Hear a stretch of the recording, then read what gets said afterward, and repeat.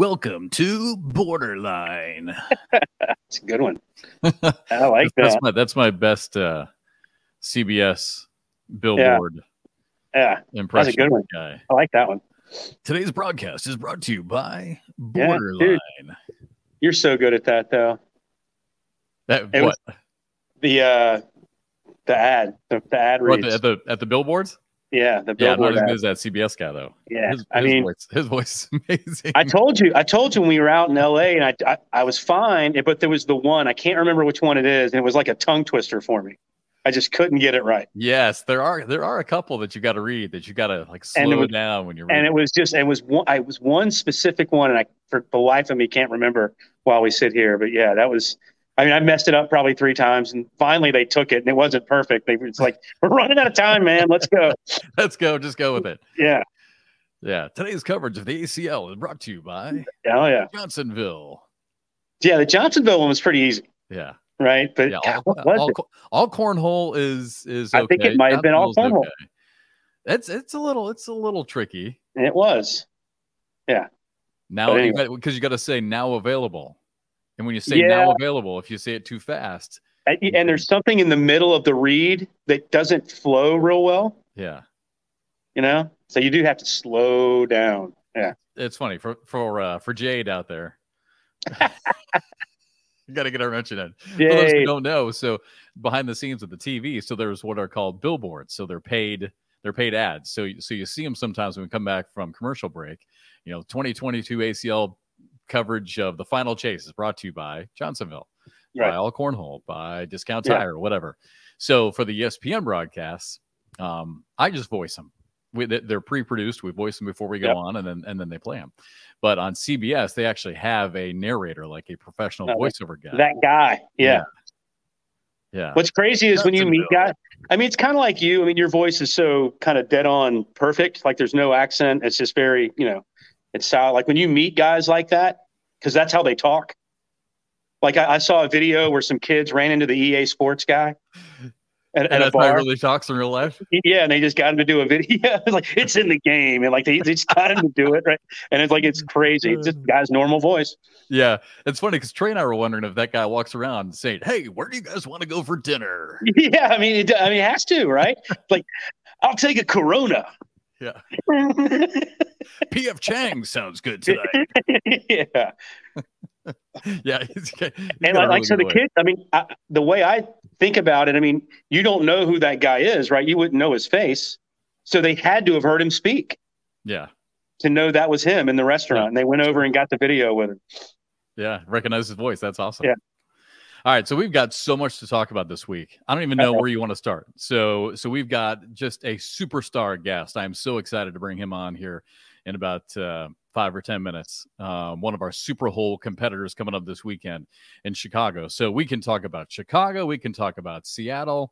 We got to try and get to meet Jeff and Bernie real quick if you want to try and do that. I guess first you want to start with Seattle. I actually thought it was, as we go through the shootouts, obviously we're halfway through now. So some of the top names who already won weren't there, and it's tough to get to. So we didn't have all the pros there, obviously, but still a great field. And I thought the venue was outstanding. Seattle could be my new favorite skyline.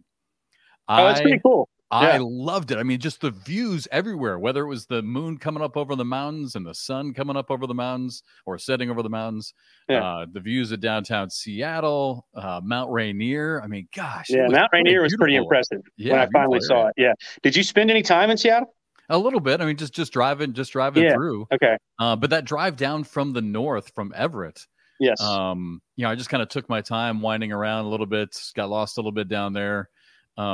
It's amazing. I mean, it's really a beautiful city.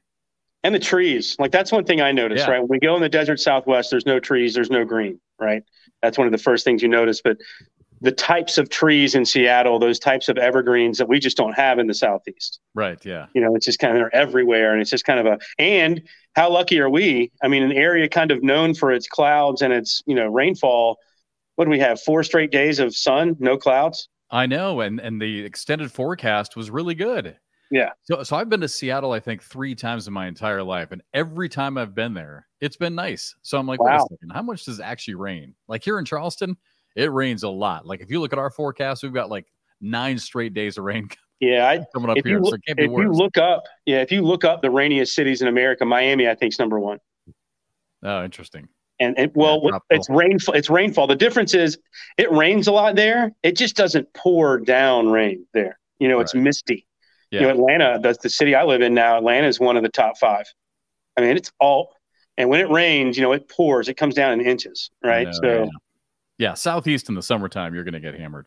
Yeah, but no, I thought Seattle went. I thought the matches for our CBS broadcast were incredible. I mean, really I really thought some great matches. So some really good action, and I liked in the doubles final all the talking going on, right? Especially with Noah Wooten. I mean, Noah, and congratulations to he and Ryan for really kind of getting back on stage. It's kind of interesting, wasn't it?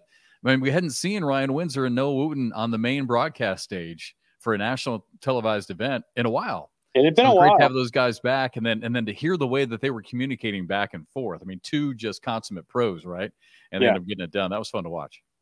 One thing I'm interested in seeing going forward, and now that we've gone through 4 shootouts, now we're back to a national. Everything's to 21. Yeah, because there are certain players, and it's pretty easy to see. Like when we were doing the streaming courts on the side, I'll just call out Mark Richards. It's fairly obvious he can't stand the round limited format. Can't stand it. Just won't deal with it. Goes in the Open to 21 that weekend, wins it, right? He's just one of those guys that wants to play to 21. I wouldn't say he threw a match with Jimmy Humans, but you sat down. Remember, you sat right down next to us, and you're like, "What just happened?" It was over in 8 rounds, and it was like he got frustrated and just threw all the bags off the back. He was just done. He was just tired of dealing with it.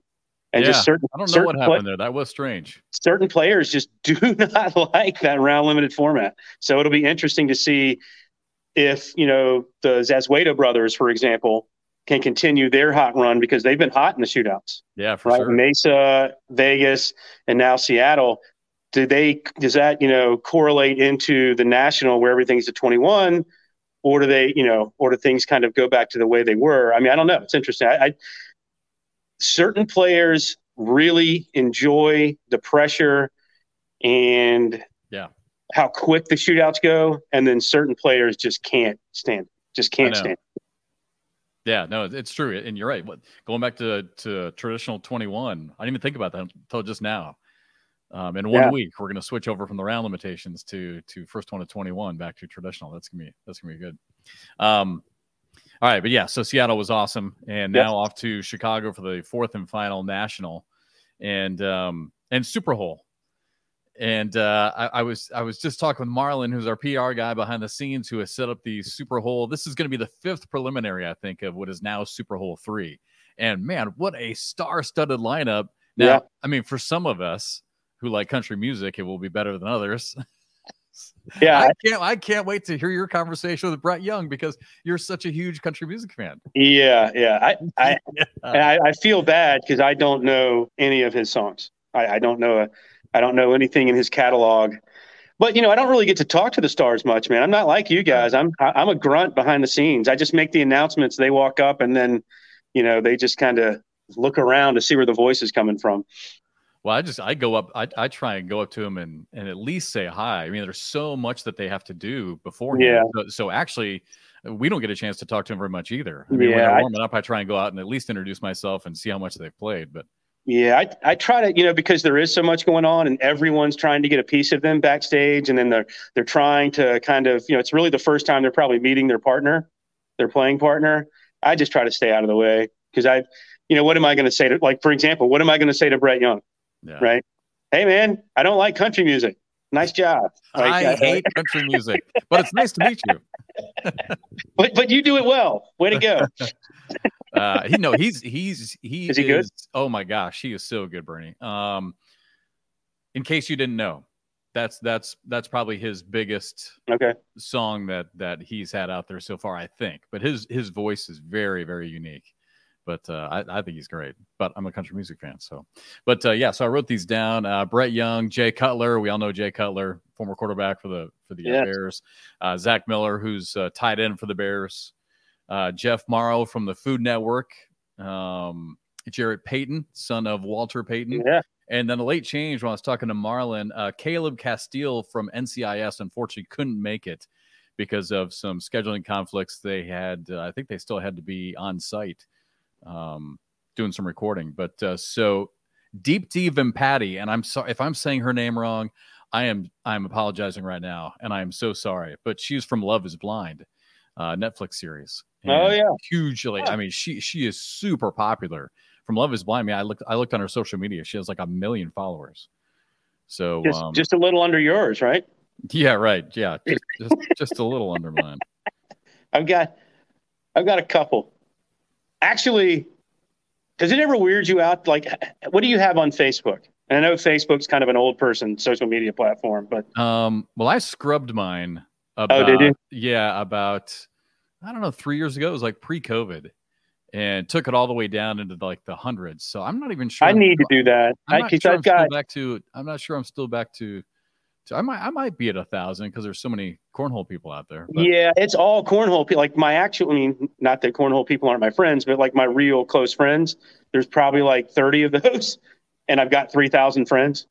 Oh my gosh. It's all cornhole people. So I should probably, and it's not the cornhole people that we see week to week to week. It's a lot of folks that I guess either watch us on this show or watch, the bracket reveal shows. So I could probably do a scrub or just create a work one, right? Just this is for work. This is Cornhole Bernie, and then have a personal page. But then you got to reach back out to people. And well, it's interesting because I've had this debate with myself because I scrubbed it down. I mean, all of them. Again, maybe it was 4 years ago now. And now I'm like, in this day and age where social media and number of followers has become such a thing. Now I'm like, wait a second, maybe I shouldn't have done that. So maybe I should just like accept everything and just try and blow up the social media numbers. I don't know. The problem is there's so many bots. Like each friend request I get, I have to go through and make sure that they actually have a cornhole board in a picture somewhere, because most of them are just bots trying to, Right, but it still counts, right? If somebody's looking at your counts, numbers, but they steal your stuff. They get on and then they hack your system. Yeah, right. Yeah. So then there's that. Yeah. Then there's that. I mean, I've been hacked 3 times on Facebook.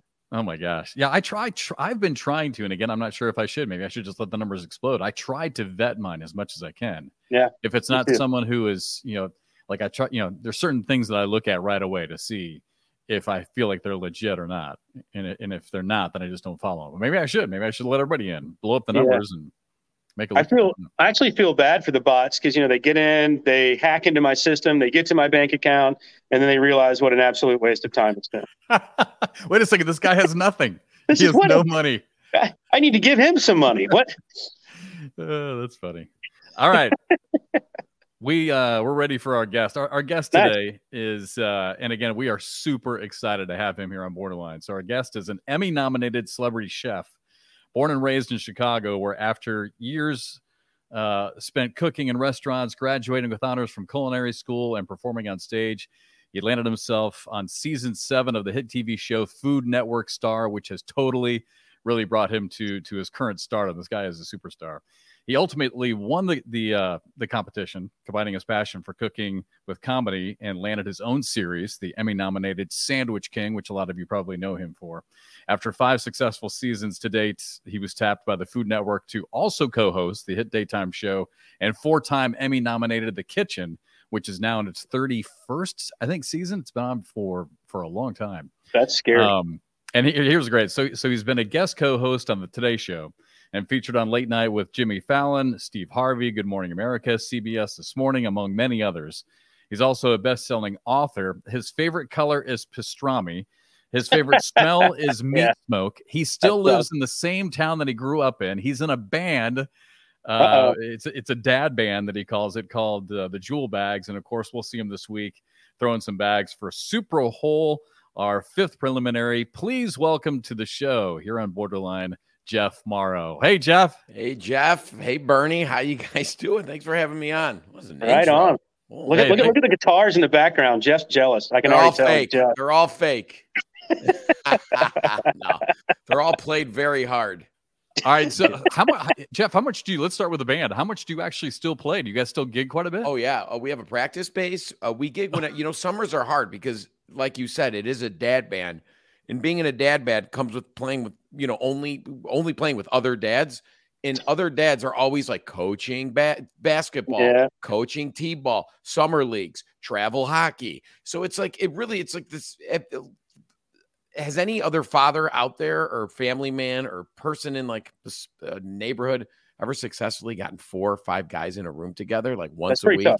It's very difficult. So summers are hard for us, but we got a couple gigs planned and we play about every other week, and it's fun. It's an outlet.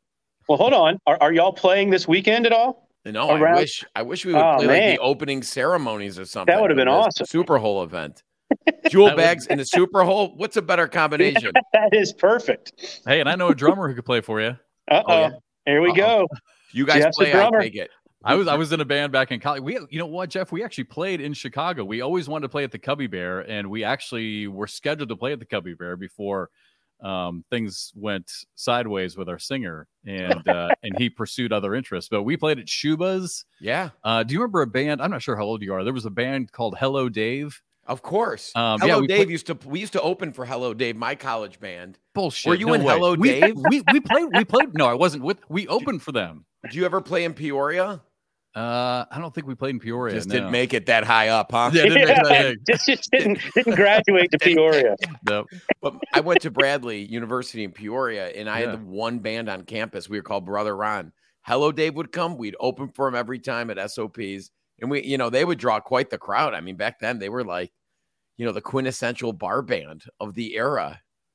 All right. Hold on. So wait, Jeff, what band were you in? What was the name of your band? It was a really, really creative name. Oh no. It was me and my roommate, whose name was also Jeff. And we named the band Jeff and Jeff. Jesus, I think I remember you guys. All right, look. I think we got in a band fight, maybe in the basement of Shuba's. We did. This is our dressing room. Beat it. Yeah. Like an Anchorman, the movie. Yeah, exactly. Right. I'm pretty sure you killed that guy, Jeff. Yeah. Which Jeff are we talking about? There's 3 of them. So I want to know from you two guys, if you could go back, keep the band together, and still be in that band, would you trade everything that you have now for that? Wait, absolutely. If the band made it into stardom, is that what you're saying? Yeah. Nah, man, as much as I love playing music, well, maybe Jeff. This Jeff is like, nah, man, I like this TV career. It's tasty. But I love performing on stage in a music group as one of the most purest form of just catharsis out there, right? You don't think about anything else. You're putting on a show. There's no lines. Maybe you got to memorize chords and stuff, but you practice enough. You know that stuff. It's such instant gratification. It's so unadulterated rock and roll fun. It's hard to match by being on a TV set, which what you guys see on TV, I mean, it's like exciting to the viewer, but it's a tedious process making a TV show. It takes 12 hours and there's a lot of waiting around, but like rock and roll, you set up, you grab a beer, you spill the beer on your mic, you get bam, and people are cheering, or maybe 2 people are cheering, depending on where your gig is. Welcome to our show. Maybe 12. But no, I'd keep it. I don't know about you, Jeff, though. I can't. Yeah, I would absolutely still be playing if we all had stayed together. Yeah, and really, to me, one of the greatest satisfactions in my life was the 4/5 of us when we would Jeff, even just practicing in the garage, right? Everyone would fire up their amps. So everything's ready to go, and that first note that you all hit together, right, to start the song, and away you go. It's like 5 random people all of a sudden in a garage, and you just hit that note, and you all just start literally rocking, and it's just such a great feeling. It's such a high. Amen to that, man. And I don't feel bad for people that don't have that in their life, because it's not something you could just instantly plug and play into your routine, but. Yeah. Oh, I'm so jealous. I'm so jealous of this conversation. It's killing me. Actually, it is. That's what it's all about. It's the harmony between 4 players. Just maybe that first note, or maybe it's 3. You play the song 3 times in a row, and you really hit that change, and you come ripping in, and the bass is going. It really is a magical feeling. I mean, I would imagine that it would heal all wounds, right? You sit there, you just had this huge argument with the band in the back. You get out there, all of a sudden something goes exactly how you want it to go in a song, and all that's forgotten. It's a tale old as time, right? I mean, you watch all these biopics of these bands. It's always It's all bad, and then it's great, and then it's terrible, and then they get back together, and it's great again because the music, man. It's all about the music. Yeah, all about the music. You know what, Bernie? Though, I mean, there's some real truth to that because you're right. The music does heal, and like what Jeff was saying, when you all come together with a key change, or you all come together in the hook of the song, you know, in the chorus. I mean, and it just comes together, and the crowd, all 12 of them, come to life. But it really is a high, and it brings you all together. 4.5 of those people are staff. So employees and two, my mom and dad who drove down from Iowa. Yeah, my uncle Dave is there again, right. Crushing G&Ts. Yeah. Well, hey, all right, let's get to this weekend. So you are going to be one of our celebrity throwers in Super Hole. So this is the Super Hole 3, but this is the 5th preliminary for Super Hole 3. So how good is your cornhole game? I know you and Marlon met and you were able to get into this, but I mean, have you had any experience, any background in cornhole whatsoever? Well, first of all, I'm from Chicago. I mean, we grew up playing this in alleys and front yards and backyards, and it's a every party we would go to or throw, there's always boards and bags out there, and it's just sitting there. It just takes one person to like go and starts flipping the bag up, and next thing you know, you're 6 hours deep. So right. I feel naturally experienced in it just for the last many decades. Before it was even, I mean, we called it bags. I'm sure you have people on your show calling that all the time. So when I learned of this league and I started watching them, I'm like, oh my heavens, you know, I also play disc golf, another fringe sport that they actually wanted me to play in the Pro-Am tomorrow. I can't. I have too many cornhole commitments this week. I can't possibly do another celebrity Pro-Am fringe sport. But to me, it's like, again, it's like music, right? It's the rhythm of the bag and the percussion of that bag hitting the board. It's so gratifying. Anybody can play. I feel like I'm pretty good. How do I know this? I don't always lose. I don't always win. And I play some guys in the neighborhood that are pretty darn good at it. A. B, when they brought it was on the side of the kitchen. They had like an end of the season celebration out front. This was a couple of years ago, and they brought out their, like East Coast. They don't know how to play it, to literally teach them the rules. But I was just blowing these kids out of the water, and it felt so good. Like I was like, oh, this is inside my veins, right? This is in my DNA. And then I just got back from a family vacation in Cayman Islands, Grand Cayman. And the people that lived next door to us lived there half the year or whatever. And this guy runs the Cayman tournament for cornhole, that they have a trophy made every year. And this guy's like, you play bags. I was like, do I play bags? I'm on the circuit, brother. What about you? I got, I'm playing on ESPN2 next Friday. He's like, well, we got to play all week. So we were playing all week. And this guy was good. He was good. I'm not going to lie. But I kind of smoked him a little bit. I'm not going to lie. So I was like, okay, I'm winning on the East Coast. I'm winning in the islands. Maybe I win in my backyard. I don't know, with real competition. But I'm confident. I didn't pick this sport because they asked me to be in this. You know what I mean? But have I been practicing hard? Yes, very much so. All right, I've got a question, because it's away from cornhole. If you've ever seen this show, which I doubt you have, you'll find out that I hate talking about cornhole, and it's a cornhole show. Wow. You're the sandwich guy. Next question. Take me through at what point were you like, I'm really, really good at making sandwiches? Oh, like what? My first job was at a butcher shop, down the street, and I swept fat and sawdust and blood off the floor and scrubbed cold, fat-laden pans, and got yelled at by mustachioed butchers, chain smoking. I felt like it was like a, Upton Sinclair novel, like The Jungle. But this was like in the, early 90s. I wasn't, but it does seem like it was 1932, and pre-plumbing playing in the background. Exactly. A stack of Playboys in the back. I loved it. I fell in love with it. There's nothing wrong with that. Nothing wrong. Not that I did that. Now you can't get away with that these days, gentlemen. But and then I got sick of that, and then I moved on to the place 2 doors down, which was a deli and caterer, and I was like, I loved it because girls in the neighborhood would come in, I make them a sandwich, and that's where I fell in love with, like the deli case in the slicer and the interaction between somebody at a deli, you're scooping out prepared foods, making sandwiches from scratch, and presenting them to the customer. Because I was always in theater, always in Second City youth programs. Right on. Comedy from very young age. And when I did this, I'm like, this is a stage as much as my band plays on, as much as the school theater, as much as Second City. I mean, there's glass and I'm elevated and I'm slicing meat. And so I fell in love with sandwiches at a very young age and always kind of gravitated towards, I went to culinary school, opened a deli, it was always, to me, I always had this kind of classical training, but I always, gravitated towards the humble sandwich, which is very, very difficult to execute correctly. A lot of people mess them up.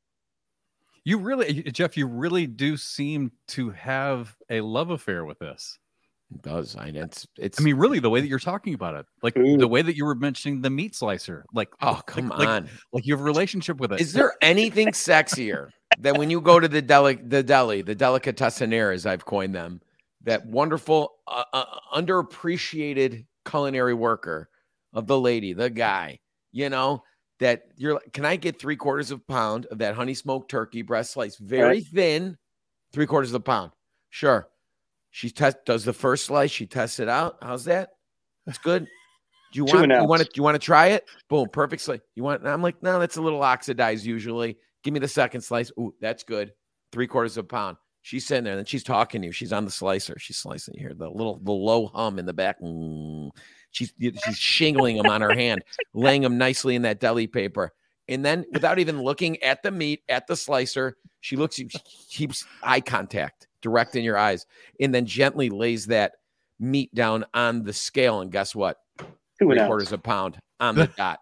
Tell me, I'm boned up every time. I don't care. I was gonna ask you, but I wasn't quite sure how to ask. Hey, that's the honest truth. I'm in the zone. And when I was, in delis, that was my goal. I was like, I know I do this so much. I feel a pound. I can feel a half a pound. You know what I mean? And when they do that, I did it in Cayman, right? And this lady thought I was crazy. I was like, 3/4 of a pound. First of all, I'm the only one buying mortadella thinly cut in Cayman. I can guarantee you. Bring it back to my condo. But she hit it. She was off by like 0.01 ounces, whatever that is. Yeah. And I go, keep it. Stay there. Don't remove anything. Don't add nothing. And I was like, great. I was very sincere with her. And, this is like an island worker that probably nobody ever cares if she's hitting the nail on the head. But you got to appreciate these people. I think I just learned something, by the way, Jeff. Did you know to not take the first slice of meat? I was thinking the same thing. I had no idea. I'm so Southern, butcher culture isn't that big in the South. And I just learned something. That's awesome. If they wrap it well, it's good, but still it's going to be up against that plastic wrap. There's going to be some breaches. Maybe it's usually funky, sometimes iridescent. I don't know. It makes sense. No, it makes perfect sense. I just never thought of it. And that's you're right. You don't want that exposed piece. Just have them be like, that's a great thickness. Toss that. I don't even want a sample. Just get going. Chances are you've had this meat a million times. There's no need to sample American cheese. Yeah. I just want the finer nuances of the flavor of this, ham. Yeah, this honey baked ham sure is different this time. Ooh, man, that's good. I can get in trouble with the honey baked ham though. So before you got into your passion for food, mm-hmm. I think I read or I heard that you kind of liked radio and TV, right? I mean, is that what you wanted to get into to begin with? Besides being in a hit rock and roll band in college called Brother Ron, I was also on the side a radio, television, communications major, which I graduated with a solid 2.3 average. That's what I'm talking about. And the irony is I graduated college and 2 weeks later I opened a deli with my cousin. So that shows you I was always into the food, but I'm glad what I loved about radio, TV, and there wasn't much radio at my college, unfortunately. It was all news-based editing, essentially. So we'd edit packages, we'd shoot the packages, we'd edit them, and we'd air them on the school news program every week. So I learned so much about everything from graphic design on, early Photoshop to avid editing and, music cues and shooting and cameras and SVHS and all these forms of editing. So I got a good base knowledge of the television world, but unfortunately it took me many more years 2011. I graduated in 2000. So I didn't do any TV nor radio in between, except I used to audition for local commercials. And I may or may not have starred in a regional carpet commercial that didn't air. So what was the final driving force that took you there, that said, all right, I need to be on the Food Network. I'm going to make this happen. Like what was it inside you that said, now's the time? Well, we sold the deli after 4 years. During those 4 years that I was running the deli, I was also in a show at night called Tony and Tina's Wedding in Chicago, which was like this. There was one in New York. It's a big, improv-based Italian-American wedding. It's crazy. I was doing 6-7 shows a week, working all day, doing every show every night till midnight. It was crazy. It was a crazy schedule. And I was like, I love cooking. I love performing. I'm never going to be the best chef in the world. I'm never going to be the best stand-up or comic in the world, but I could try to be the funniest chef in the world. And what better platform for both talents than the Food Network? So that's when I kind of set my sights on there in about 2004. And then I moved to LA and started shooting my own pilots. And with my cousin and my other buddy, Ali, we started doing these pilots and shopping them around, self-shooting them, editing them, pitching them. And we did that for many years while I cooked on the weekend, went to culinary school, because I knew it was like, why is this not hitting? Why is nobody buying the show? It's a great concept, which is just pretty much me and this guy, Ali, getting drunk and throwing parties and cooking. Like, great concept, genius. Scorsese over here, And I wanted to legitimize myself. So like the last year and a half, I enrolled in culinary school, worked full-time, worked in some restaurants, graduated, did all that, and moved back home. But while I was in LA, I started auditioning for Food Network Star, which was, I think the first year I auditioned was the year that Guy Fieri won. So I'm glad I didn't get on that one. I probably wouldn't have won. But I just kept getting rejected, made it really far in the audition process. I'm talking like being flown to New York to the headquarters, auditioning, failed, didn't make it. And then after 4 tries, by this time, I was back home in Chicago, saving money for a house. My son was 1.5. My wife's a nurse. She's working. I'm cooking full-time. This story was complete. You know what I mean? Like I had the chops. I never stopped performing, never stopped cooking professionally. So I was like ready. By year 4, I was like, my wife's like, you send in this tape, you send in this audition. You're going to, are you sure you want to press send? Our life's going to change forever. And I'm like, dude, I only fail. What do you know about me, woman? I'm like, you've been with me for, at this point, I don't know, 10, 11 years. And you're like, I got this passion. Sure, I got talent, but this is not for me, because after I press send, I can finally say I'm done. I'm going to open my deli. I've got investors lined up. I'll perform on the weekends. I'm happy as a clam, Yeah. I got my son. I got the house that we're moving into. So fast forward, I press send, and I swear, like 2 days later, they called me up. They're like, we're flying you out to New York for the final stage of auditions. This is it. And I'm like, okay, let's get on that plane. And my wife's like, you get on that plane. Not only are you going to get cast on the show this year, you're going to win the show. Are you ready for this? Are we ready as a family? We got a young, right. And are we ready to sacrifice half our income for 2.5 months to go shoot a Fakakta reality show, living in the Hollywood Hills with 14 other people? That's a big commitment, in a dual income house, where we're barely getting by at that point. And I went and auditioned. I got on that plane, and I got home. And the day after I got home from the round of auditions, they're like, pack your bags.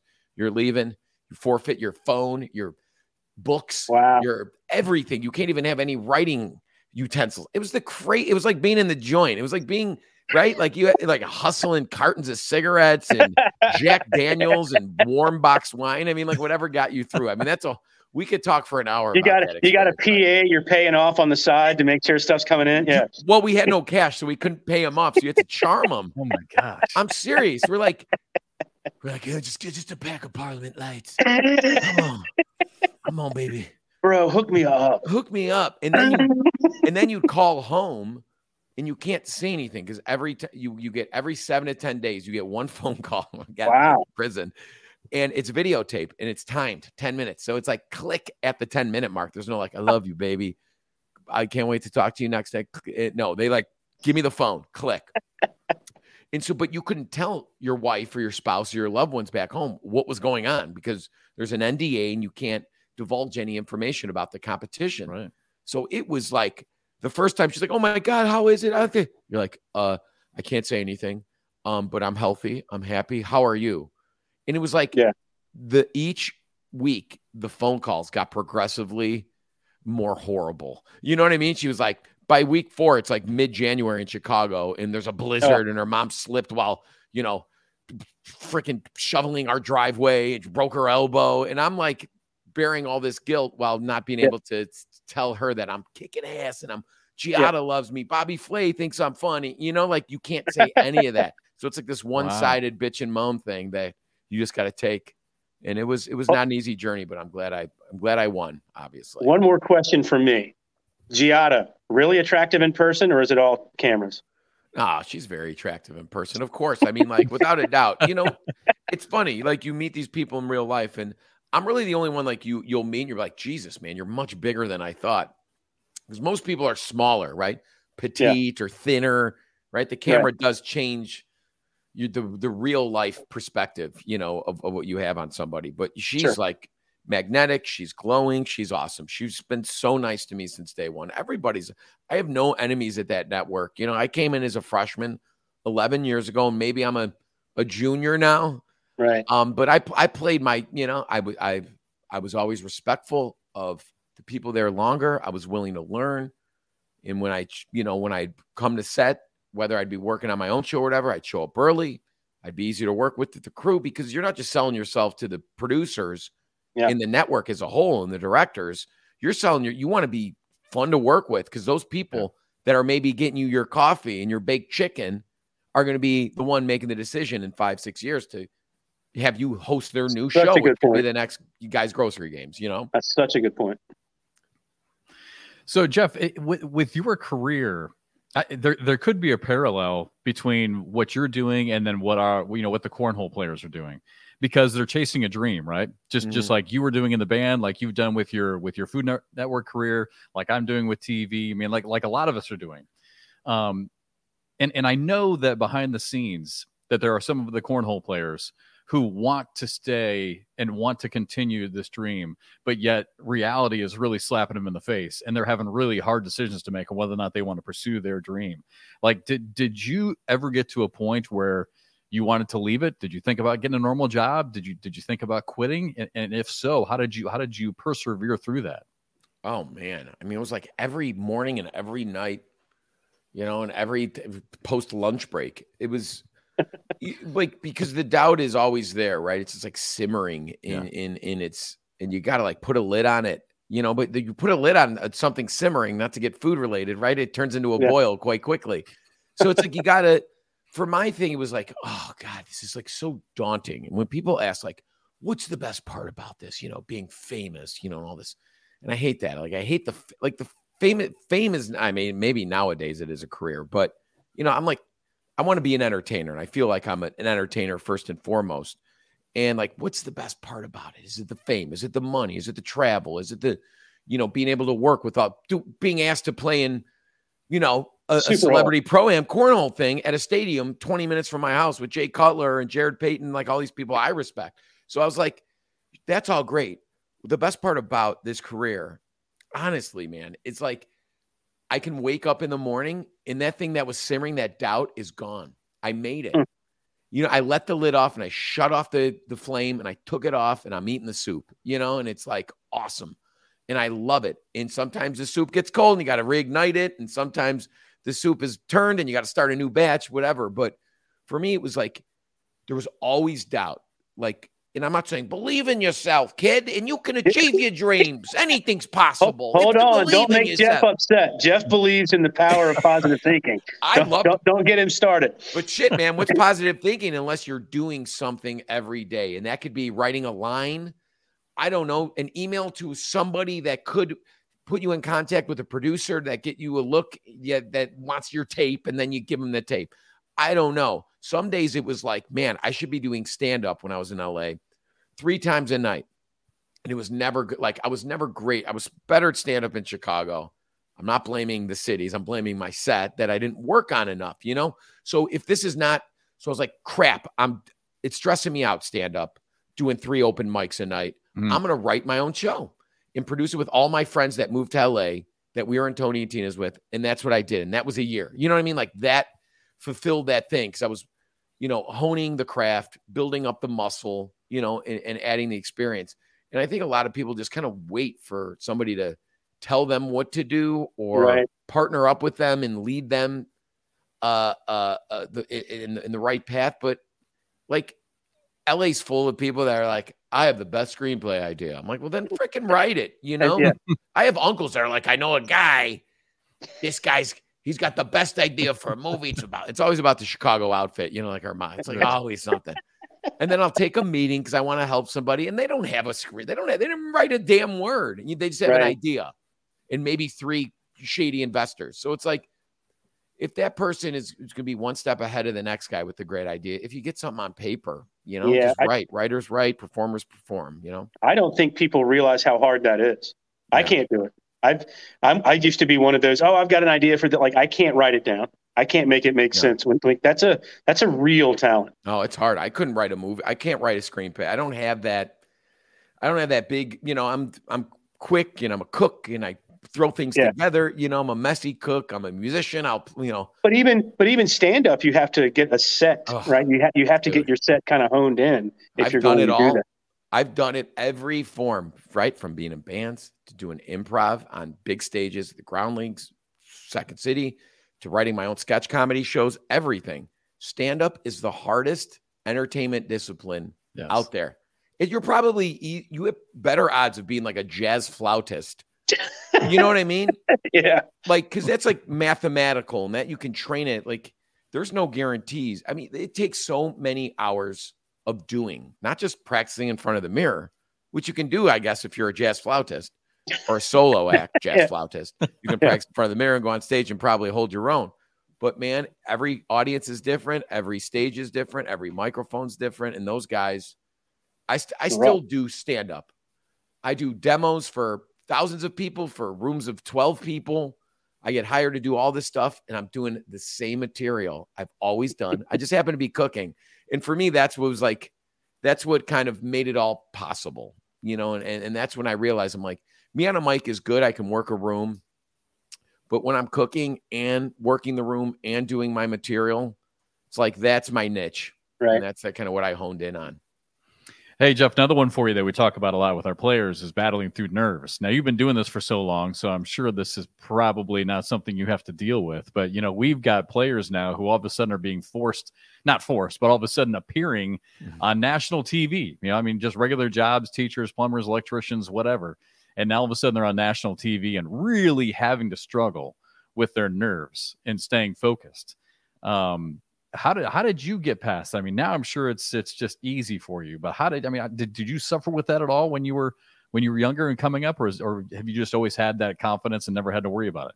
No, I'd lie if I didn't, if I said I didn't have nerves, especially with stand up and stuff. And for me, it was repetition, like the more you put yourself in that situation that makes you nervous, the easier it gets. Now, some people I know have phobias within them that probably take even more work than the average Joe, but I don't know, man. Like deep breathing, getting in the zone. I know most players, right, are headphoned up and listening to their stuff. If that's whatever works for them, I can't imagine. Like, I hope they mic me up.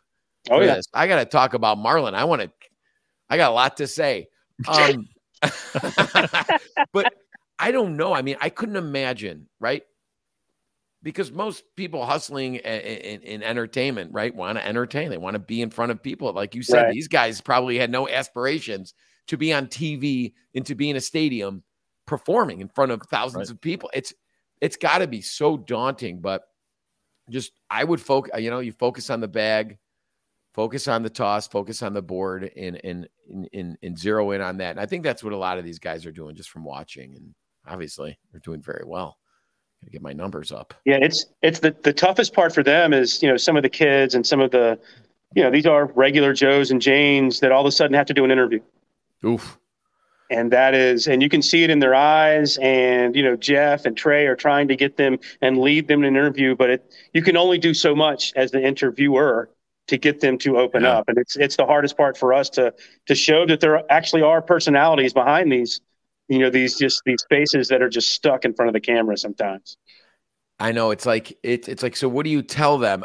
When people ask me about, what's the best advice? I want to cook on TV or I'm auditioning for this cooking show. I don't know. I always say, just smile and tell a bunch of personal ass stories, Right. Like, I don't know. I mean, I think that could translate to your, Jeff, your interview with these players who've never really talked in front of a camera and stared down the lens of a camera, yes, which is daunting as hell. Yeah. I'd whisper in their ear ever so gently, just smile and tell a story. Yeah. And I don't know if that'll freak them out, but when people smile and be like, oh, I'm going to talk about how I play my favorite game, I don't know. You got to disarm them in a way. It's not easy. I don't know if they're an electrician, if they're a plumber, if they're a 15-year-old kid. That's a hell of a spectrum to play around him. I think you nailed it on the head. Really, the biggest thing that they can do is just continue to get more experience. And Bernie, I don't know about you, but I think I'm just now, it seems like just in the last couple of CBS broadcasts, I think I'm finally starting to see them getting comfortable, not necessarily with the interviews yet, but with performing.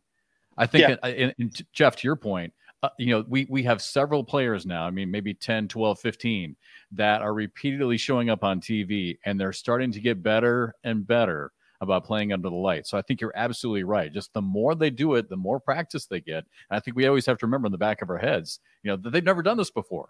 But I feel like they're starting to get better at it. Yeah, they are. Who's the most?